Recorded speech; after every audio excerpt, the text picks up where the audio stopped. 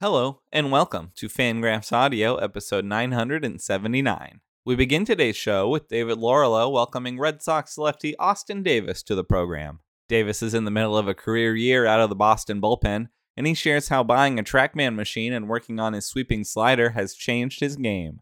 We also hear about things like playing under Gabe Kapler and with Rhys Hoskins, getting advice from Brad Lidge, allowing a big homer to Juan Soto, and famously and egregiously having a scouting note card confiscated on the mound by umpire Joe West. What if I took some of this information instead of trying to, memorize it all day and really lock in on these scouting reports? I just wrote down a few notes on each hitter, put it in my back pocket. So then if they pinch hit or I'm going out there and I'm in my fourth, fifth, sixth hitter, I can pull out the scouting report, remember, okay, this is what I want to do against this guy, and then put it in my back pocket. He said he loved the idea. So I started doing it probably in, early July, end of June, like pretty much right when I got up there.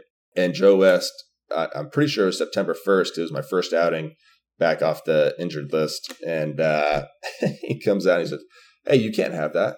And I gave it to him and he just walked away. And I don't know, I looked around, I looked at Kapler, I looked back at him, and he was just walking away with the card. And I did not see it coming. After that, Dan Szymborski and Ben Clemens are back for another segment of general bantering about baseball. We hear about Ben dipping his toe into the World Series of Poker in Vegas before the pair talk about the red-hot Braves and Yankees, as well as how the Blue Jays could really use another starter. The duo also discuss Miles Mikolas' near no-hitter, the grim catching situation for the Cardinals right now, some questionable base-running blunders, and the phenomena of choosing to believe in a player's performance despite knowing better just because they are fun. I am very good at saying Dakota Hudson is just not going to keep this up. And it's ironic because he has for years and years and years. I wrote about him today just in terms of the fact that he alters his pitching repertoire with a runner on first to try to get more double play balls. Just smart. It's a good move. I noticed that Zips projects his ERA like 0.3 below his FIP, which is a pretty substantial gap. But anyway, I'm able to look at him and say, nah. Come on, he's not going to keep doing this. He has a career ERA like 1.5 below his FIP. That's not going to keep happening. He doesn't have any special skills. But then if Nestor Cortez does it, I'm like, nope, don't care. He's great because he's fun. He's got the mustache. He's got just the whole look. He's got just the fact that he doesn't throw hard. Everything about him is very fun. And so I kind of overlook the fact that, look at this guy. Look at his measurables. Look at just his swinging strike rates and stuff. Forget FIP. I don't know. That's one thing. Forget FIP. We're going to get in trouble. Yeah, sorry, Appleman. You all, this is our war. But before we get to these segments, I must issue my weekly reminder for you to check out the Fangraphs.com shop. Not only is it the best place for you to get your official Fangraphs merch, but you can also pick up an ad-free Fangraphs membership for yourself or as a gift for a friend. It is the best way to both browse the site and to support the site, helping us keep doing everything we do, from the leaderboards to the projections to the articles to the podcast to the roster resource pages to everything else. We couldn't do it without you. Thank you. Enjoy the show.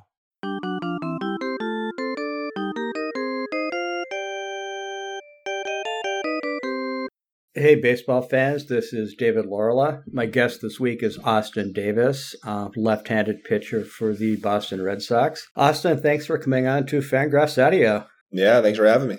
Let's start, Austin, with the fact that, A, you are pitching very well this season, and B, after getting off to a slow start, the team is winning at a pretty good clip in recent weeks. I assume you're pretty happy with the way life is going right now? Yeah, I think as a team, we're playing really well. It's been fun. When I came over last year from the Pirates, we were winning and rolling into the playoffs and made a fun run. And so coming into this year, we wanted to do that again. And so the slow start wasn't ideal, but then this team just has a way of going out and winning games and not giving up. So that's been fun. And then on a personal side, I think the periphery numbers look good. I think there's still a lot of room for improvement in a lot of areas. I don't know if this is an easy question to answer, but I know it's one that no player minds getting, which is why have you been so good this year? First off, Cora puts me in a really good situation to succeed. Every time I go out there, it's the most ideal matchup. I'm facing one or two lefties, and I'm facing a guy in the middle that I'm confident I can get out. And then if we get into situations where I need to go multiple innings, I know I can do that also. But I think AC just does a really good job of managing the bullpen, making sure we're rested. And then from the staff side, it's elite here. So they always make sure you're ready to rock and roll. They have no problem doing anything you need to do to get you to be ready on the field, whether that's massage or adjusting workouts or running to make sure you're primed and ready to go to pitch. And that's the most important thing, which is great. And then I think there's a lot of luck involved too. I think you've seen in recent weeks, I've walked a lot of guys, I've gotten behind a lot of guys, and I've squeaked out of these situations. But I think overall, if you can get ahead of hitters and put yourself in favorable counts, then you'll have a good chance of being successful. And I'm trying to get back to doing that. And you obviously have a very good slider. We actually had a nerdy conversation about that pitch last September for the Learning and Developing a Pitch series. If I'm remembering correctly, Garrett Cole talking about his curveball was in that same article. We can maybe rehash that conversation a little bit. What is the story behind your slider? Yeah, so different slider than I was throwing last year, actually. So last year, the slider I was throwing was working pretty well for me, but not to the level that I wanted it to be. There are a lot of times that I would try and bury it with 2 strikes, and it just wouldn't get down there. And I was trying to find something that could be a little bit more consistent. And I was working out with one of my buddies in the off season. His name's Brooks Kriske, and he learned a slider that has a bunch of different names, but the easiest way to describe it is just a sweeping slider, a lot more horizontal movement than a normal slider. And we spent the whole off season learning that. And because of the lockout, we couldn't talk to anyone. So we ended up buying our own TrackMan unit and dialed it in to try and learn the slider for both of us. And that's been a huge pitch for me, just to keep me on the attack with hitters and keep them off balance and just create a lot more total movement that they got to be able to cover. Well, so you threw me a little bit of a curveball there because I did not know that you actually have a new slider since last season. I need to do a better job as a Boston-based reporter. Yeah, I guess so. Yeah, it's a different slider, similar grip, but the way that this slider works, you just have a better chance of inducing movement based off seam shifted wake or laminar flow or whatever terms guys want to use. I don't know a whole lot about the science or physics behind it. All I know is it moves more and I like movement. So I've been throwing one that has, I have to go look at the numbers, but maybe 4 or 5 inches more horizontal movement on average than what I was throwing last year. And then the top horizontal movement is up into the 19, 20, 21 range in total movement horizontally. So that just makes it a lot more difficult for a hitter to sit on one pitch or another when one is moving, 18, 20 inches one direction and one's moving 18, 20 inches the other direction. And I think that's what I've been trying to do this year, is just keep hitters off balance. And this has been a good weapon for that. More horizontal is certainly the way that pitching seems to be going with breaking balls, recently. But tell me a little bit, Austin, how you were able to get more horizontal. What were the actual adjustments that you have made? It's really just the grip does the work. So Brooks learned it while he was in the Yankee system last year in AAA. And I don't know where they developed it or they got it from. I know a couple guys with the Astros have been throwing sweeping sliders for a while. The Dodgers, some of these higher performing teams all seem to have figured some way to get a sweeping slider. Ottavino, he throws one, right? Tanner Houck has one that sweeps a lot. Some of it has to do with arm angle. Some has to do with just the grip you use. For me, I took the slider that I was throwing last year, and instead of just throwing it in the horseshoe, I split my 2 fingers over the horseshoe. So my middle finger is now on the other side of the horseshoe, and then my pointer finger is in the same section where it was last year, if you have the photos we took last year. And then the reason that works, I'm not exactly sure. All I know is you end up getting more drag on one side of the ball than the other. And so as the ball goes towards the plate, it's going to end up taking off because of the seam shifted wake, and then it moves. Otto obviously has the great slider, as does Houck. This tall, skinny left-hander who's been injured a lot lately walked into the clubhouse yesterday when I was there. He has a pretty good slider as well. Yes, he does. Yeah, that being Chris Sale, of course. Yeah, let's change direction a bit. Back in 2018, your rookie season with the Phillies, Joe West came out to the mound to confiscate an information card that you had in your pocket. That must have been a pretty strange experience. It was a strange experience. I did not see that coming. So When I first got called up, I was flooded with information, scouting reports, what to do to hitters.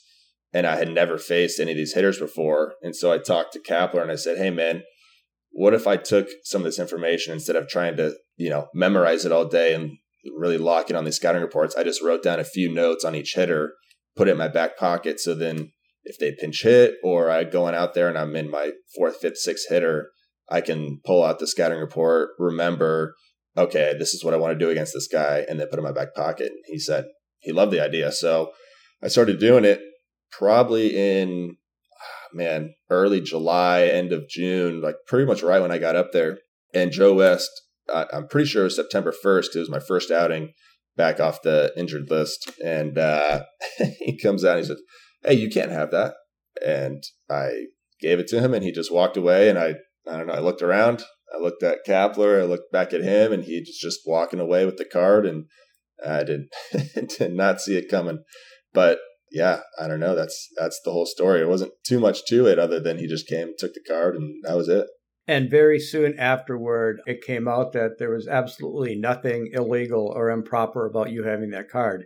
Joe West was just, being Joe West. So yeah, he explained it that it was a foreign substance. Like, you're not allowed to have anything foreign on you, which he was technically right about. Just no one had taken the step to take it from me because they saw, hey, this is just a note card. But in his defense, as we saw years later with sticky stuff and everything, guys were hiding sticky stuff all over the place. So who knows if that card was just full of pine tar in the back. So probably not, Austin, because that would be cheating, and you're an honest man. That's right. That's right. Yeah, speaking of honest men, actually, I wasn't planning to ask you about Gabe Kapler, but I should. Gabe has actually been a guest on this podcast before. What was it like playing for him? So Gabe was my first big league manager, so the whole experience was new to me. I had obviously minor league managers coming up, but I thought playing for Gabe was fun in the sense that he had no reservations on trying whatever we needed to get guys to be successful. And I think as a rookie coming up, he did a good job with me of giving me his time to have conversations. So sometimes, if we're going to go out at 6:57 for the anthem, we both go out there at 6:45, 6:50 and just talk baseball for 5-10 minutes before the game. And that was his way of trying to make me feel comfortable, give me some of his time to digest baseball and just have me feel ready to go before the game. So I appreciated that. And he thinks about the game in a lot different way than I think some other managers do. And so I think that opened my eyes to looking for different possibilities to be successful, which obviously throwing a new slider this year kind of builds on that of don't just take for granted what's going on around you. There's different ways to be successful and there's different ways of doing it. And if what you're doing is not getting the job done, keep searching. And 2018 was, of course, your rookie season playing for Gabe Kapler.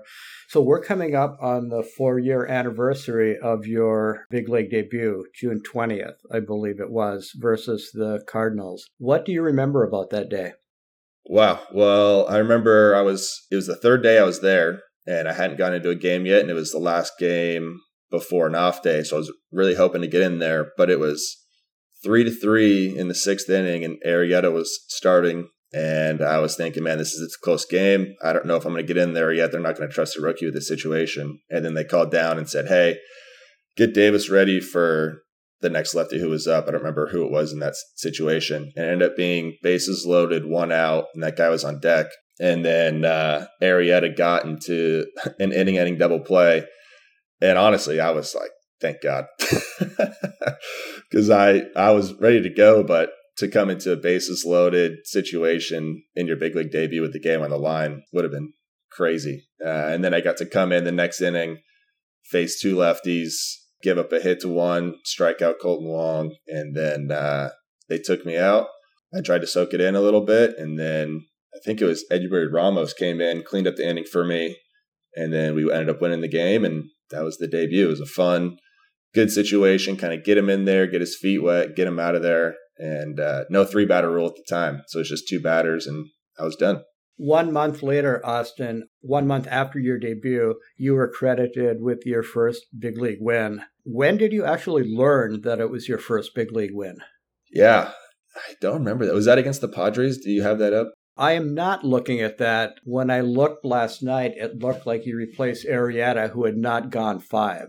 Yeah, I think it was the Padres. And if I remember right, I think it was this game. I came in, immediately walked the first guy on 4 pitches to load the bases, and then ended up squeaking out of that situation. And I was pretty fired up about it. And then I stole the win from Arrieta. Yeah. So I don't remember a ton about that game, but I do remember going in and immediately walking the guy, and then had to kind of turn it on and get out of that situation. But as a bullpen guy, picking up wins here and there is great, but usually if you're picking up wins, it's because you blew a save and then snuck the win out. So try not to pick up too many wins over the year. No, you did not vulture this one. Looking at the box score, I believe it was a game where the official scorer had the discretion to award the win to any one of a couple of pitchers. Hence me wondering when you found out, because it is quite possible when the game ended, it was the last thing on your mind. You may have had somebody come up to you and say, "Hey, did you know you got the W today?" Yeah. I don't even think we talked about it. I don't know. Wow. All right. Well, let's talk about something that you maybe don't want to hear about, but I think it qualifies as a career notable. The first home run that you gave up in the big leagues. You are from Scottsdale. Yeah. We're bringing this up, huh? Yes. I have to, Austin. Your first game ever in your home state, you gave up a 14th inning walk-off. And I'm sure you had family and friends in the stands. Oh, yeah. Yeah, 14th inning on I think it was a Monday night in Chase Field. It was just about my family was the only people left at the stadium. Oh, man. Yeah. So that was there's a whole lot of emotion there. But I come into that game and I ended up striking out Paul Goldschmidt to get the out. And growing up in Arizona, he was the guy. We were watching him. He was just a stud out of Texas State, and he did so much fun stuff while I was a kid. I mean, not a kid, but, late high school or early college guy following the D-backs. And to strike him out, I was kind of not on top of the world, but like, all right, like I'm in the big leagues. I'm doing it. I just struck out Paul Goldschmidt. This is awesome. And then next pitch, walk-off homer, and humbles you real quick. So and I'm pretty sure it hit off the top of the wall in left center and skated over. So I just sat there on the mound and watched it kind of unfold. And then I talked to Brad Lidge after the game. He was in town with us, Phillies closer, back in their World Series years. And he said, man, the first time I went back to Colorado, I gave up a walk-off homer as well. I said, oh, man, that stinks. And he said, yeah, you know what I did the next day? I said, what? He said, I went back out there and I gave up another one. And I said, well, thanks, man. We were only one game into this series. I got 2 more to go. And fortunately, I did not give up another walk-off in that series. So you did give up a second home run, of course, eventually. Yeah. It was to a 19-year-old kid by the name of Juan Soto. Yeah, that one went far. He has a way of doing that. But no, the reason, Austin, I wanted to bring that up is that assuming good health, there's a pretty good chance that Juan Soto is going to have a plaque in Cooperstown someday. Facing guys like that, and a Paul Goldschmidt is the type of thing that you're going to tell your kids and grandkids someday. Have you ever stopped back to really think about those matchups? Not in that sense. I think about those matchups, relative to being ready to go for certain situations or, reliving long homers. I'm pretty sure that Juan Soto homer was third deck, if I remember right. So sometimes, we'll talk about the longest homers we gave up or stuff like that. And I think those stories are great. Tried to beat him with a fastball and he did not miss it. But I don't think about it like that. But I know when baseball career is over and stuff, I'm happy that we have so much great video and stuff like that where you can go and show your kids all the big homers you gave up and the cool strikeouts you had and stuff. I think that'll be fun. That's actually a good point there with video and modern world. Once upon a time, you had to tell your grandkids about what happened. Yeah. I'll show you how far it went. Let's go. No, we don't need to do that. Yeah. A few more things before I let you go, Austin. I want to jump back to your days in the minors, your early days. We're speaking right now on Wednesday, and one of your teammates in A-ball had 2 home runs last night. So I'm wondering what your memories of Rhys Hoskins are. Rhys is a great guy. So Rhys and I were drafted the same year, and then we went to Low A Lakewood our first full season together, and you could tell right away that he did not belong there. He should have been higher up in the system at that point. And so I think he stayed for just a few months and then started working his way up, and he flew through the system ahead of me. And once I got called up in 18, we got to be teammates again, which was fun, and then got to live together a couple times throughout the year, different spring trainings and stuff. And he's a great dude, really smart, works really hard, likes to be active in the community, which I think is cool. I did not think to look this up, but have you faced Rhys Hoskins yet in the big leagues? No, I haven't faced the Phillies at all, actually. The day I got traded to the Red Sox last year, the Phillies were in town to play the Pirates. So I was on the field kind of chatting with all the guys, catching up, and then I got called in to the manager's office and got told I got traded. So that would have been the first time I would have had a chance to. With trades in mind, you have been traded twice now. I know that Cole Irvin was one of your minor league teammates in the Philly system. He is now with Oakland, who is playing a series in Boston, as we speak. Once upon a time, fraternization was, frowned upon, if not taboo. How does that work in baseball now? Are you pretty free just to walk across the field and just chat with guys like Cole? Yeah, especially early in the game. I think the way the schedule works now is both sets of pitchers trying to get their throwing done before batting practice starts so that you don't have balls flying at your head while you're trying to play catch, which makes for some good time to just chat and catch up real quick before batting practice starts. So in Oakland, when we were there, I went over and we chatted a little bit about, days in the Phillies minor leagues together, and then how he's liking it in Oakland, how I'm liking it in Boston, and the different nuances to each organization. And so we had some good time to catch up. No, Cole has actually been a guest on the podcast as well. You mentioned chatting with guys in the outfield. I was at a minor league game about a week ago, and during batting practice, a player took a ball that looked like off the knee on one hop in short center. It didn't look serious, but he did walk off with a trainer to have it checked out.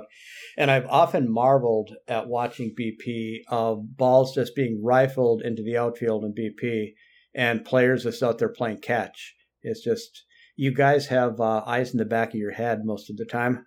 Yeah. Try to avoid being put in those situations. But sometimes that's the way the schedule works out and guys are hitting, and hopefully you're facing the field while you're playing catch. And if not, you just got to trust that your instincts are quick enough to get it out of the way if you hear it coming. Yeah, so you haven't been hit in the outfield yet? No, thank goodness. Yeah, one other thing is coming to mind with teammates. Guys get traded a lot. Josh Taylor was one of your teammates back in the minors, and he's in Boston now. Nick Pivetta, quite possibly, is a former teammate. When guys like that walk into the clubhouse, or maybe you join a team and walk in, it must be an interesting feeling just seeing these guys and thinking, man, we used to be in like A-ball together. Yeah, it was really fun for me when I came over to Boston because I played with Nick in 18, 19, and 20. And then I played with Josh Taylor in the GCL, our first half season right after the draft. And he signed free agent out of, I think it was the Northwoods League that year. So we got to play together, and then we got to play together in Low A the next year. And then actually Yaxel Rios, who was with the Red Sox last year, was here as well. So when I came over, I had three guys that I played with for a long time, which made it a nice transition in. Especially I got traded, and then I showed up the next day. I was in a game that day. So just to have the comfortability of those guys on the team, so you can talk about, what's the philosophy here? How are things rolling? What's the bullpen situation like? Stuff like that, where it usually takes you some time to get used to.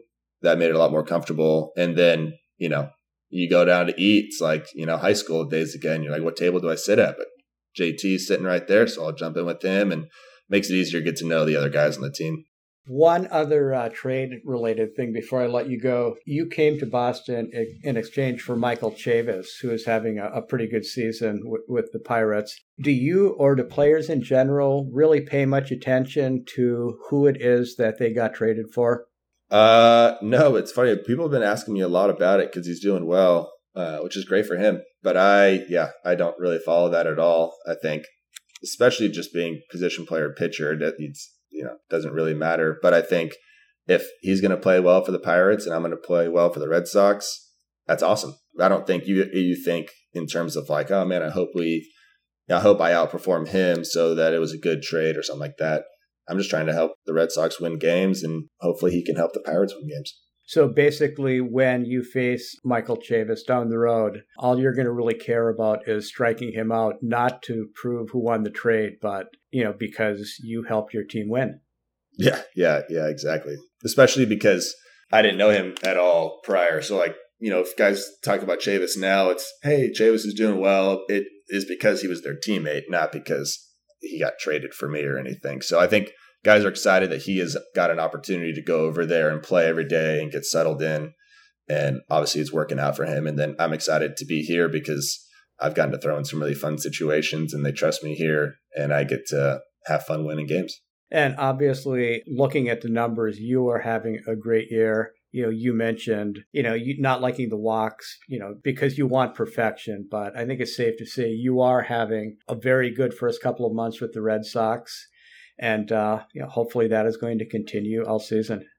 Appreciate it. I'll see what happens after 162. But yeah, good couple months to start. With any luck, Austin, it will be more than 162 this year. That's right, 162 plus. Yeah, that's the goal. Hey, man, it was great to have you on as a guest, and I will see you at Fenway Park before too long. Yeah, sounds good. Great chatting. Okay, and to everybody listening, thanks for tuning into Fangraphs Audio.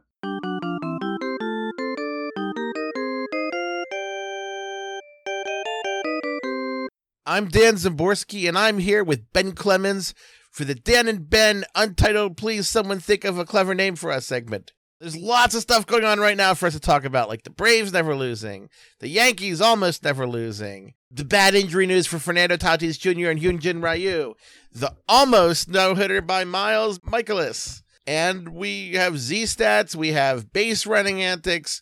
We probably won't get to all of that, because we're not particularly organized, but we might get to some of it. And now is the part where I say hello to Ben. Hello, Ben.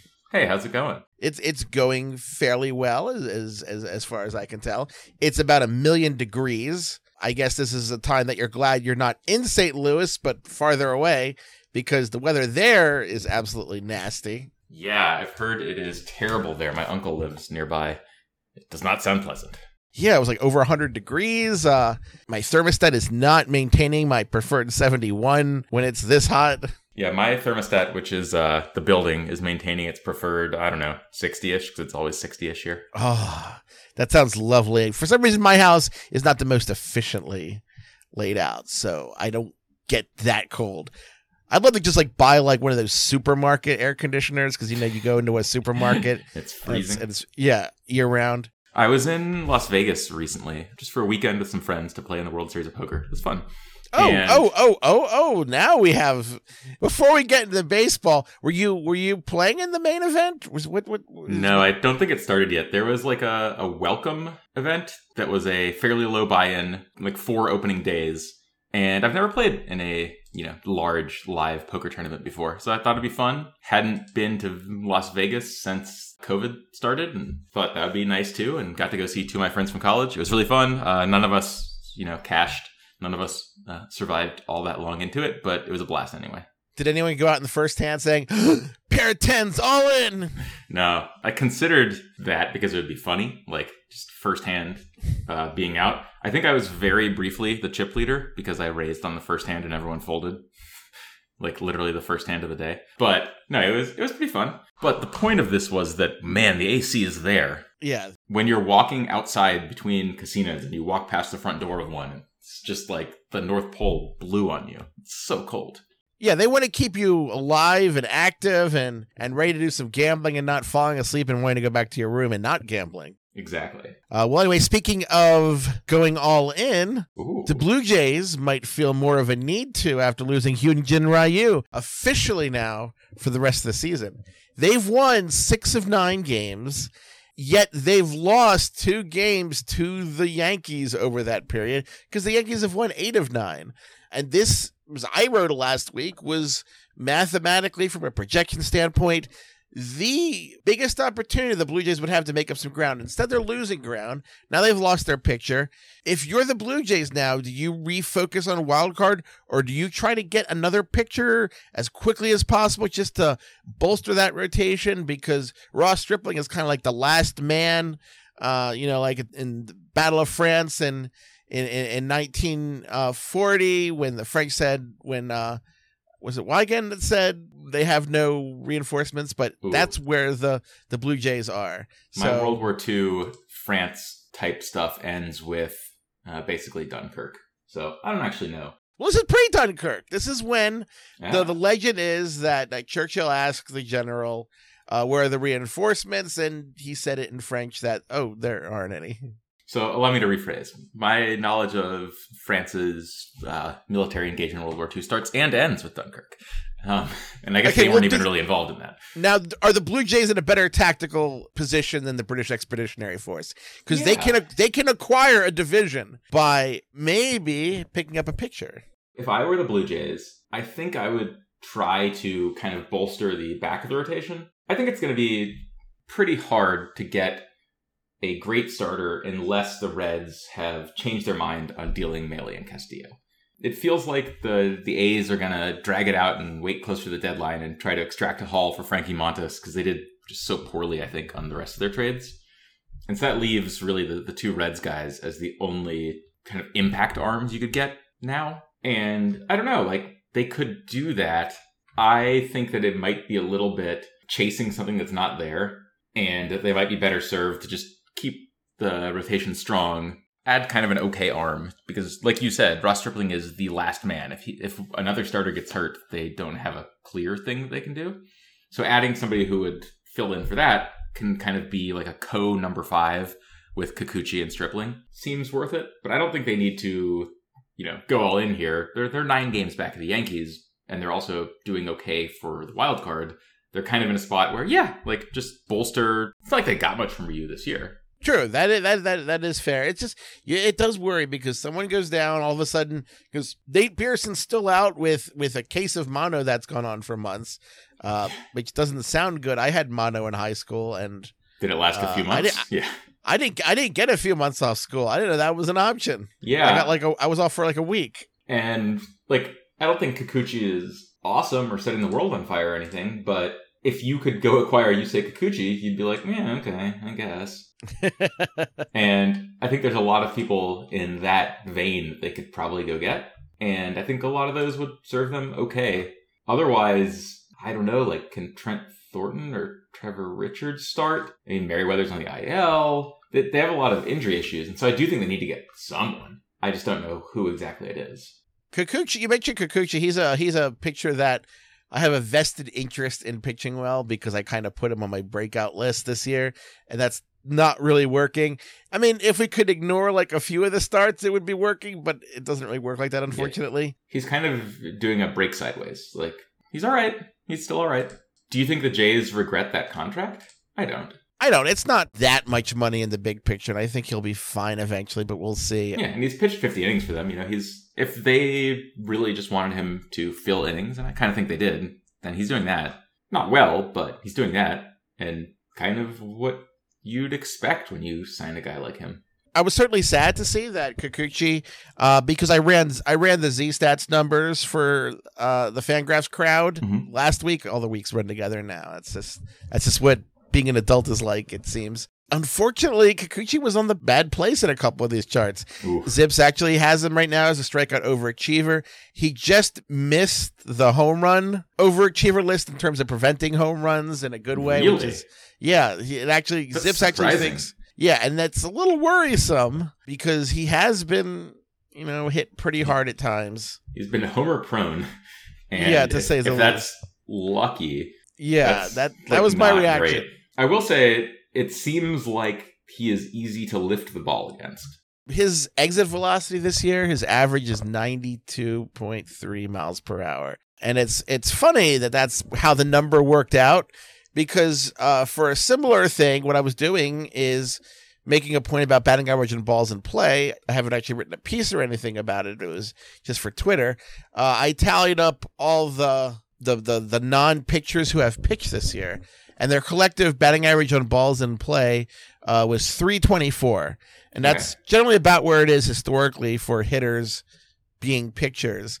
Kind of like my usual argument that there's a realistic floor that a competent major league pitcher, how bad they're going to be at preventing hits. Right. Because Kevin Gausman, he's, leading, or at least was at last check, near the top of the league in a lot of good things, but his batting average on balls in play was in the 355 range when I made this point. Very high. And there's always someone who will say to me, well, maybe the guy's just pitching really poorly. I'm like, no, there's pitching poorly, but this is worse than hitters. Yeah. Have you seen the Sam Miller take on this, where he cut it out between position players pitching when there's nothing on the line, and then position players pitching because it's in the 18th inning? Oh no, I didn't. Yeah, they're worse when there's something on the line, which is scary. It kind of makes sense that if the hitters are really locked in and it's a tie game and you get to face Willians Astudillo, well, probably you're going to hit a lot of line drives because it's almost like batting practice. Well, those pictures, their combined exit velocity was 92.0, which is lower than Kikuchi. The average Kikuchi hit has been hit harder than the average hit off a hitter. I have a question for you here. Sure. Average exit velocity. Do you like that statistic for pitchers, or really in general? It's not a great one, but it's a good quick rule of thumb when you're digging into stuff. Yeah. I like to use, this is kind of a pain to do, so I do it a little less, but the average of the top half of batted balls. Hard hit percentage is actually more useful than average. It's very similar. Hard hit percentage, and I think average the top half of batted balls is kind of a sideways way of getting at hard hit percentage. Because if it's high, then you have a high hard hit percentage. Because really what it comes down to is a lot of the times you're going to be giving a guy is hitting. I mean, there's a lot of granularity when you talk about lower miles per hour. Is a 50 mile per hour dribbler really that much worse than a 60 mile per hour dribbler? Sometimes it is, better to have the slower one because it might die in the grass or something. Right. The way that I think of it is that it's not a linear function. Every 1 mile per hour increase in exit velocity doesn't increase your WOBA by a constant amount. It's very nonlinear, right? It's very flat until you get into the 90s, and then it starts to shoot up. And then the difference between 95 and 105 is way bigger than the difference between 85 and 95 in terms of what you expect to get out of it. What did you think of Frank Schwindel's pitching? Because he was actually slow for a hitter. I don't. It is kind of funny that he doesn't throw 35 miles an hour, right? He throws faster than that. Well, this was his pitching. This was his repertoire. That was his changeup. I find his it looping funny. Changeup. I thought the home run off of it was very cool because I know that actually the whole throwing harder provides speed for the batter thing is only kind of true. It's mostly just that hitting the ball with a ton of bat speed is what you want to do, but still really funny. Well, if sweeping sliders couldn't be hot, do you think that the time is now for a pitcher to develop a looping changeup, take Schwindel's changeup and make it a weapon? Isn't that kind of what Zach Greinke does? I don't know. It's more curvy. I think of really going full rainbow. If you ever played Three Flies In with people. No. Well, that's when you have a bunch of friends. They go to the outfield and you throw really high pop-ups. Oh, okay. And they all fight over them. How hard would it be to hit? If someone could throw a pop-up and get it to come down reliably on the plate every time. Oh, impossible. But what if? Are you sure it's impossible? To hit that? No, not to hit that, but for the pitcher to do that. If the pitcher could do that, how effective would this pitcher be? Oh, I think he'd be unhittable. And I'm not even sure how the rule book deals with it. How does it deal with a vertical pitch coming down? Well, if it hits the plate, it's a ball, right? Yeah, but as long as the catcher catches it, does it count that it was 30 feet above the plate before it landed when it was over the plate? I mean, it shouldn't. But wait, if the catcher's catching it with his glove, over the plate, isn't he just going to interfere every time? I guess. If a pitcher mastered this and I were the batter, I would just swing regularly, right? And if the catcher is far enough forward that he's going to pick it off the ground, essentially, because the ball would hit home plate if he threw a pop-up, then he's going to interfere with me. Dang it, I don't think I can loophole my way through this, because that would be fun to see. Now, if you could throw it to where it lands an inch behind home plate every time, and thus probably ticks the back of the black on its path down, I mean, have you been to a batting cage where they drop the ball from the ceiling? I haven't, but I imagine it'd be very hard to hit. I kind of want to see now. I want someone to do that just as an experiment to drop balls from ceilings. You couldn't really put much force on it, right? Because the way you put force on the ball is by meeting its plane. Like, you're not gonna meet this thing on its plane unless you're gonna hit a pop-up. I'm gonna have to explore this at some point. I don't know how, but I think that would be fun. But just to go back to Z-Stats for a minute, one pitcher who did pretty poorly was Nestor Cortez, whose ZiPS is not, at least in this indicator, which is a trailing indicator. It's not a sole predictor of the future by any means or stretch of the imagination. Nestor Cortez kind of came out near the top in a lot of places. Do you think that there will be any regression from Cortez Mania? I mean, yeah. And it'll be sad, too, because it's fun, because he's not a hard thrower. And it's fun to see guys like that kind of be tricksy. I feel like people don't... Like, they don't actually take the lessons that we've learned from statistics or, like, from sabermetrics all the time. Like, they do, unless the story that is anti-sabermetrics is fun. Like, I am very good at saying Dakota Hudson is just not going to keep this up. And it's ironic because he has for years and years and years. I wrote about him today just in terms of the fact that he alters his pitching repertoire with a runner on first to try to get more double play balls. Just smart. It's a good move. I noticed that ZiPS projects his ERA like 0.3 below his FIP, which is a pretty substantial gap. But anyway, I'm able to look at him and say, nah, like, come on, he's not going to keep doing this. He has a career ERA like 1.5 below his FIP. That's not going to keep happening. He doesn't have any special skills. But then if Nestor Cortez does it, I'm like, nope, don't care. He's great because he's fun. He's got the mustache. He's got like just the whole look. He's got just the fact that he doesn't throw hard. Everything about him is very fun. And so I kind of overlook the fact that, like, look at this guy. Look at his measurables. Look at just his swinging strike rates and stuff. Forget FIP. I don't know. That's one thing. Forget FIP. We're going to get in trouble. Yeah, sorry, Why? Appleman. You all, this is our war. Like, there's just no chance that he's going to keep striking out this many batters. It's just not going to happen. And he's not going to keep allowing this low BABIP. And he's not going to keep leaving. His left on base rate is almost 90%. There's just so many things that are screaming regression. But he's fun, so I ignore it. Now, you've given me some key words here. Fun, mustache, doesn't throw hard. Ooh, it makes me think like we're going to be talking about Miles Mikolas. Oh, that was a really good transition, Dan, because I had no clue where you were going. I thought you were baiting me to that topic, which we thought we might get into. The almost no-hitter. For those who did not watch, Miles Mikolas had a no-hitter into the ninth, one strike away. Cal Mitchell of the Pirates hit a long one. You know, Harrison Bader was if anyone was going to catch that, it was going to be Bader. He did it. It was a ground rule double. And then since he lost the no-hitter, he was pulled for Boardwalk Empire's Packy Naughton. Which is reasonable. He'd thrown 129 pitches. I don't mind the pull. But I don't know. I don't know. I feel like once they lose the no-hitter and they're just one out away, you kind of want to let them try. At least you get a complete game shutout. I think I would have just asked Mikolas what he wanted to do, and I think I would have said, you are not allowed to throw max effort here. Like, you can have another batter if you want it, but, like, you can't throw max effort. I don't want you throwing max effort, because a complete game no-hitter... Look, you've basically done that. You pitched a marvelous game, and if you want to just chuck one in and see if he hits a grounder, fine. We're up 8 runs or whatever I think it was. But I don't know. I don't think I need to see him still throw in his hardest once he can't get a no-hitter anymore. That said, here's I don't even think particularly hot take. I think Miles Mikolas is just better than Nestor Cortez. I think he's comfortably better than Nestor Cortez. And if you ask the Yankees who they would rather have for the rest of the year and let them switch them just for the year, I think they'd take Mikolas too. And I'm sure the Cardinals are very happy because they still have him for another season past this. It's turned out to be a solid contract for the Cardinals. That's been a real roller coaster of a deal. I mean, they gave it to him pretty early. You know, after his return to the majors was awesome. Like, his 2018 return was really good. His 2019 was all right. And then they gave him the extension.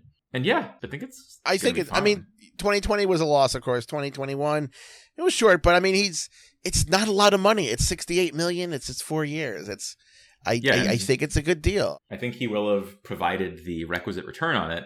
And it is very easy with a pitcher like Mikolas, who doesn't throw that hard and doesn't have any kind of highlight reel breaking balls and really just gets by on, being pretty okay at a lot of things. I think it's easy when they have a bad year to be like, this is over. But yeah, I don't know. He's good. He's above average. If you thought he wasn't above average, you probably haven't watched him since he's returned to the Cardinals, because that's kind of always what he does. He doesn't walk that many guys. He strikes out enough guys and it just works. Now, as the esteemed local Cardinals fan on our site, it all comes down to one game. Obviously it's not going to be game 163 because baseball thought that, tie games, breaking ties with statistics is more fun than having an actual baseball game, but that's where we are. It's an elimination game. Michaelis, Wainwright, and Hudson are all healthy and rested. Who do you want to go with? Well, I will first rule out Hudson because not really my thing. Here's a perhaps uncharitable thing to say. Am I allowed to have Andrew Knizner catch either of them? Well, yeah, you have authority over your catchers. But I don't know if Knizner has ever caught Wainwright. I think in this situation where someone has a gun to your head, they're making you make a very strange, decision for your life. I think in that case, you get to pick the lineup. You get to pick the lineup. You can put everyone in the lineup who you want, but they have to be in the Cardinals. You can't put Trout in. I think I would still just start Michaelis. Man, Knizner has not been good this year either. Cardinals catching situation that's what Jay should write about for replacement level killers. This is just grim stuff. Molina at the plate. I don't want to be rude, but he's kind of looked like a guy who's clearly on a farewell tour. Oh no, he's I think he's still defensively quite capable.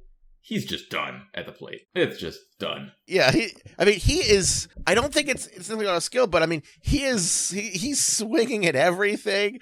He's just whatever. He's kind of like when Dad's been playing a game with the kids. He's with the part where he almost doesn't care at this point. I'm just whatever. I'm just gonna swing it. I don't care. You do ZBABIP, right? I do ZBABIP. Does it take into account speed? It does take into account speed. What's Molina's ZBABIP this year? Oh, let me open that. Very, very. It's he's batting 220, and I feel like he should be batting 150. Yeah, now on ZBABIP, poor Mike Moustakas, Zips thought he's actually deserved a 160 BABIP. Oh, jeez. Moustakas has been awful. I'm also kind of filibustering while I open this file up, and I opened up the wrong file. I opened up the pictures. Damn it! Excel is yelling at me.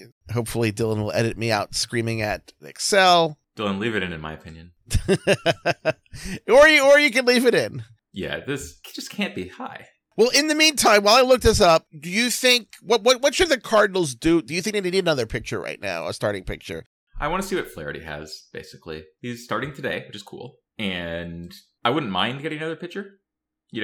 Everyone can always use more pitching depth. But between lots of these swingmanish guys that they currently have in the bullpen, Andre Pallante, Zach Thompson, Packy Naughton, Johan Oviedo. I guess Verhagen kind of fits in that.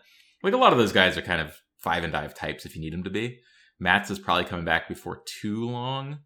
I don't think they need another starter. They need a catcher. They badly need a catcher. The catching situation is just awful. And, they kind of need I guess they have Juan Yepes as a right-handed hitting DH. But they kind of need an Albert Pujols replacement at this point. I think he's really tailed off kind of badly. And a Corey Dickerson replacement. He didn't tail. He just never started. I think their hitting depth is kind of shockingly bad for the fact that that's who they were spending on. I don't think they necessarily need more pitching. Maybe another reliever because, like I said, they just have a bunch of these swingmen who are kind of starters. But yeah, if I were the Cardinals, I would really be focused on catching. Wilson Contreras on the Cardinals would be great. I think that would be quite enjoyable to me. I did finally get it open, and Zips actually thinks that he should have a BABIP around 250. Oh. He's still hitting it hard. He's just not a little less disciplined than usual. Which is something, because he's one of the least disciplined hitters in baseball. That's kind of been his thing, is that he swings at everything because he's a good contact guy. His out-of-zone swing rate, per our Fangraph statistics, just O's swing percentage, is higher than a lot of people's actual swing rate. Let me give you some good hitters who swing at overall pitches less than he swings at pitches. Juan Soto, Alex Bregman, Kyle Schwarber, Miles Straw, Jake Cronenworth. We can keep going. Mookie Betts, Yandy Diaz, J.P. Crawford, Mike Yastrzemski, Will Smith, Mike Trout, Tommy Pham, Ke'Bryan Hayes, Christian Yelich, Matt Chapman. Wow, that's kind of surprising. Luis Arias, who you think of as a free swinger. Yordan Alvarez. He does swing at Jock Peterson less than Tommy Pham does, though. I don't know. Maybe he just hasn't had a chance yet. He's not the least prone to fisticuffs and general brawling and yapping. But yeah, it's truly surprising to me how much he swings. I almost wrote an article about this at the beginning of the year called "If You Throw a Breaking Ball to Yadier Molina, He Will Swing." Because if something started over the plate and broke down, he was just cutting. And it's improved a little bit, but it's kind of wild. Well, anyway, I mentioned Mike Moustakas and his 166 ZBUBIP, Yeah.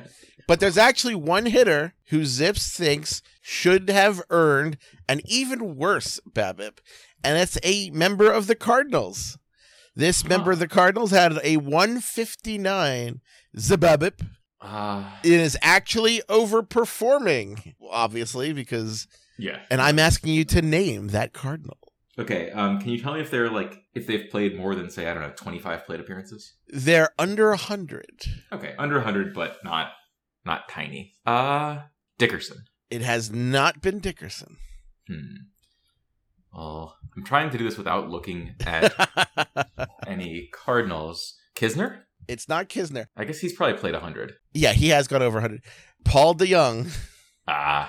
Yeah. He had a Poor rough guy. start to the year. He has a 417 OPS, and not knowing any of his actual results, just from his hit data, Zips actually thinks he should have been worse than that in 86 plate appearances. He's really started to pick it up in the minors, and I think they're actually going to call him back up soon. Yeah, I'm still optimistic about him, relatively speaking. I don't think he's going to return to his rookie season at any point. But, if he's an 85 to 90 WRC plus guy, his defense is good enough that he is a contributor. But he's not a contributor when it's 20. Yeah, now I think basically in June in the minors, he has like a 750 slug. He's starting to just, essentially do Paul DeYoung things, which is just mash home runs when people throw in bad pitches. And he gets a lot more of those in the minors. So I think there's hope for him, and I think they'll bring him back up because, look, Nolan Gorman is like a nice thing to have and to do, and he should be in the majors, but I think he's going to end up being kind of a DH for now. That's great. Like, let Edman play second. Edman's good. Let a shortstop play short, and let Gorman kind of spell second and spell third and DH. I think that's the end goal of the Cardinals, and that the reason they demoted DeYoung was that he was running out of time before he couldn't be optioned to the minors, and they just wanted to clear his head. That's my guess. Now, before we finish, I did want to touch on the other bad injury news. Fernando Tatis Jr. Obviously, it's not the worst news in the world. It's just a delay. For those who are not up to date, in his recovery from the broken bone in his wrist, he had a CAT scan, and it revealed he was not healing as well as the team had hoped, and then he could not start swinging the bat. The original forecast for the injury was 3 months. It's clearly not going to be now because he'd have to start swinging now to have any chance of coming back. So the Padres look like they're going to be without Tatis longer, and I think from a general standpoint, it means baseball is going to be without Tatis longer. If he's healthy enough to play in the All-Star game, do you think that he should just be added to the roster? Do you think that a manager should do that? Because I kind of think that he's a young superstar, someone who baseball builds around, whether it's the home run derby or something. You have to get him in there if he's healthy. I'm going to say no, because I wouldn't want him to play. Now, if he's back, let's say that he returns on June 29th, which seems kind of tight at this point, and is back, and he looks good, and everything's going well, then yeah, then I'm okay with it. But I kind of don't think he'll be back and ready and in the majors at that point. And so, no, I would say don't do it. But I would love to have Tatis back in general. He's awesome. He's really fun. And we're clearly worse off for not having him. I'm impressed the Padres have been so good without him. Yeah, one of the things about the Padres, they're in the middle of the pack in runs scored, kind of around, it was 21st as of this morning in WRC Plus for a team. It's not a team that has hit very well at all. Eric Hosmer had a big April, but he hasn't hit at all since. But they have been fortunate. Jake Cronenworth has been coming along. Trent Grisham is slowly getting back to where he should be. He's still pretty far away. Yeah. Kim has been totally reasonable. The team has not been a run-scoring machine. It's the pitching that's done the work. Now, my question on Tatis is, at what point should the Padres be considering moving him to a less impactful defensive position? What point do we see Fernando Tatis left fielder? I don't know. I would keep him in the infield a decent amount longer. I'd maybe not let him ride a motorcycle, Or do anything. Just put him in. I mean, you can't put him in bubble wrap in the offseason, but I think I might say, buddy, give $300 million, let's hire a chauffeur. Generally speaking, though, I don't see Tatis's effort level as being a natural fit for playing the outfield. He's going to dive all over the place. And his wrists don't seem like the strongest wrists in the world. I feel like he has kind of arm injuries a lot. I would be kind of hesitant to put him in a place where he's going to dive. He's the kind of guy who gives that kind of effort. And I don't think that's easy to kind of untrain, uninstinct. And so, yeah, I would keep trying him at shortstop. But if he suffers, I don't know, another serious injury as a result of playing shortstop, then I would move him. Now, before we finish, I did want to touch on some base running adventures that we had with Charlie Blackmon in the Guardians-Rockies game. I still sometimes forget who the Guardians are. I'm still getting acclimated to that. But Blackmon, didn't make the best decision, and he kind of won in the end. An article written about him, and I don't think that was going to happen for Charlie Blackmon otherwise this year. So got that going for him. Well, I mean, there could have been a bad article because it is the Rockies involved, and I am still employed here, so there's always a chance for a negative Rockies piece. It was funny. Were you a Baseball Stars player on the NES? No. You could actually trick the computer that if your player was caught in a rundown, if you ran up and down enough, sometimes two of the fielders would get close enough that they would overthrow each other and throw it into center field, and you could kind of manipulate that and score a run. I tried not to do that because it felt like cheating, but that's kind of like what it felt.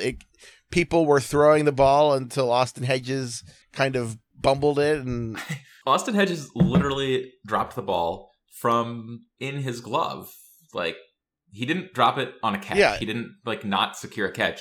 He had it, and then he just dropped it. If Blackmon had just retreated to third base in the middle of this rundown, and if you haven't seen it, I highly suggest you watch it. There's an article on Fangraphs called "Base Running is Hard," and there's a GIF. That would have been the biggest gaffe of the night. There was a chance to make this huge game-swinging play, and Austin Hedges dropped the ball out of his glove from a secured position and lost a rundown. And Charlie Blackmon inexplicably just charged directly at him. If you watch the GIF, when Hedges retrieves the ball from, at his feet, I think it maybe bounced a foot away from him when he dropped it out of his glove. Blackmon starts charging for him. And when he picks the ball up, Blackmon is 3 feet from him. And he's like, oh, what? Great. I guess I got this free out. I think Blackmon just had a mental lapse. And, it happens to me all the time. And I write the same sentence 3 times in a row and look at it and say, "Ooh, this is bad. Thank God no one's watching me while I work." But Blackmon's just happened to happen at a time where a mental lapse is going to cost you. It basically cost them a win, right? Yeah, I mean, I don't know if you would call it a win in war or any kind of win probability thing, but it was a pretty big deal when it happened. Yeah, bases loaded. I mean, 10th inning, down a run with no one out. You win that game fairly often. And first and second, 1 out down a run. You know what? I'm going to do it. I've got the WPA Inquirer here. I'm going to give some general talk in the background to distract you while I do it. Okay, so if you have the bases loaded, no outs, down a run in the bottom of the 9th or later, that's the situation that they would have been in if Blackmon just retreated to third, then you win 74% of the time, according to our WPA Inquirer, which is not quite right, but does the thing that you're looking to do roughly. If you now have first and second with 1 out, you only win a third of the time. So half a win, Blackmon kind of donked away. And half a win is what Hedges attempted to give the Rockies half a win. And Charlie Blackmon said, no, you know what? I was caught dead to rights. You can have me. And it was strange because Charlie Blackmon is a good base runner. And for his career, he's a very good base runner, despite middling speed at this point. And Austin Hedges is, the very best defensive catcher in baseball, maybe? I think so. If not, then he's quite close. Yeah, and the position's also one of the main jobs of a catcher is holding onto a ball in your glove. It's specifically the only thing he does, and he does it well enough that despite having a career batting line of 192, 247, 342, he's a starter for a team that is above 500, or at very least bouncing around above 500. They are right now. And he just dropped the ball. It was great. What would be the comparable abuse of a skill set? Would it be Yadi Molina on the mound if he had struck out Juan Soto? Yeah. Swinging. I think it would be, I don't know if you saw the Ty France swing, the fake swing, where the ball went to the backstop. And after the ball went to the backstop, after he'd taken it, he just kind of swung. The umpire wasn't looking and didn't call it a swing. But it would be like if Soto did that, except after the catcher caught the ball. Soto takes a pitch for a ball, and then before the umpire can call ball, he just swings and gets himself out. And on that note, I think we are about out of time. I want to thank you for joining us. Thank you for my colleague, Ben Clemens. And also remind you that we do have memberships at Fangraphs. If you enjoy our content, consider becoming a member and remove some of those pesky ads. And you get some benefits, like you get to download roster resource pages into an Excel file with a easy button, and more stuff is in the future. So for all of us at Fangraphs, thank you for joining us. I'm Dan Szymborski.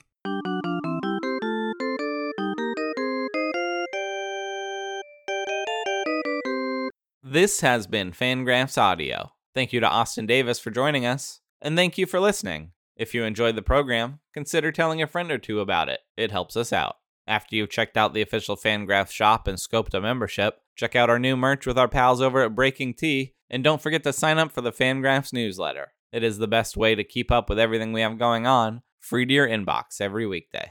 That'll do it for us this week. Be excellent to each other, and we'll talk to you next time.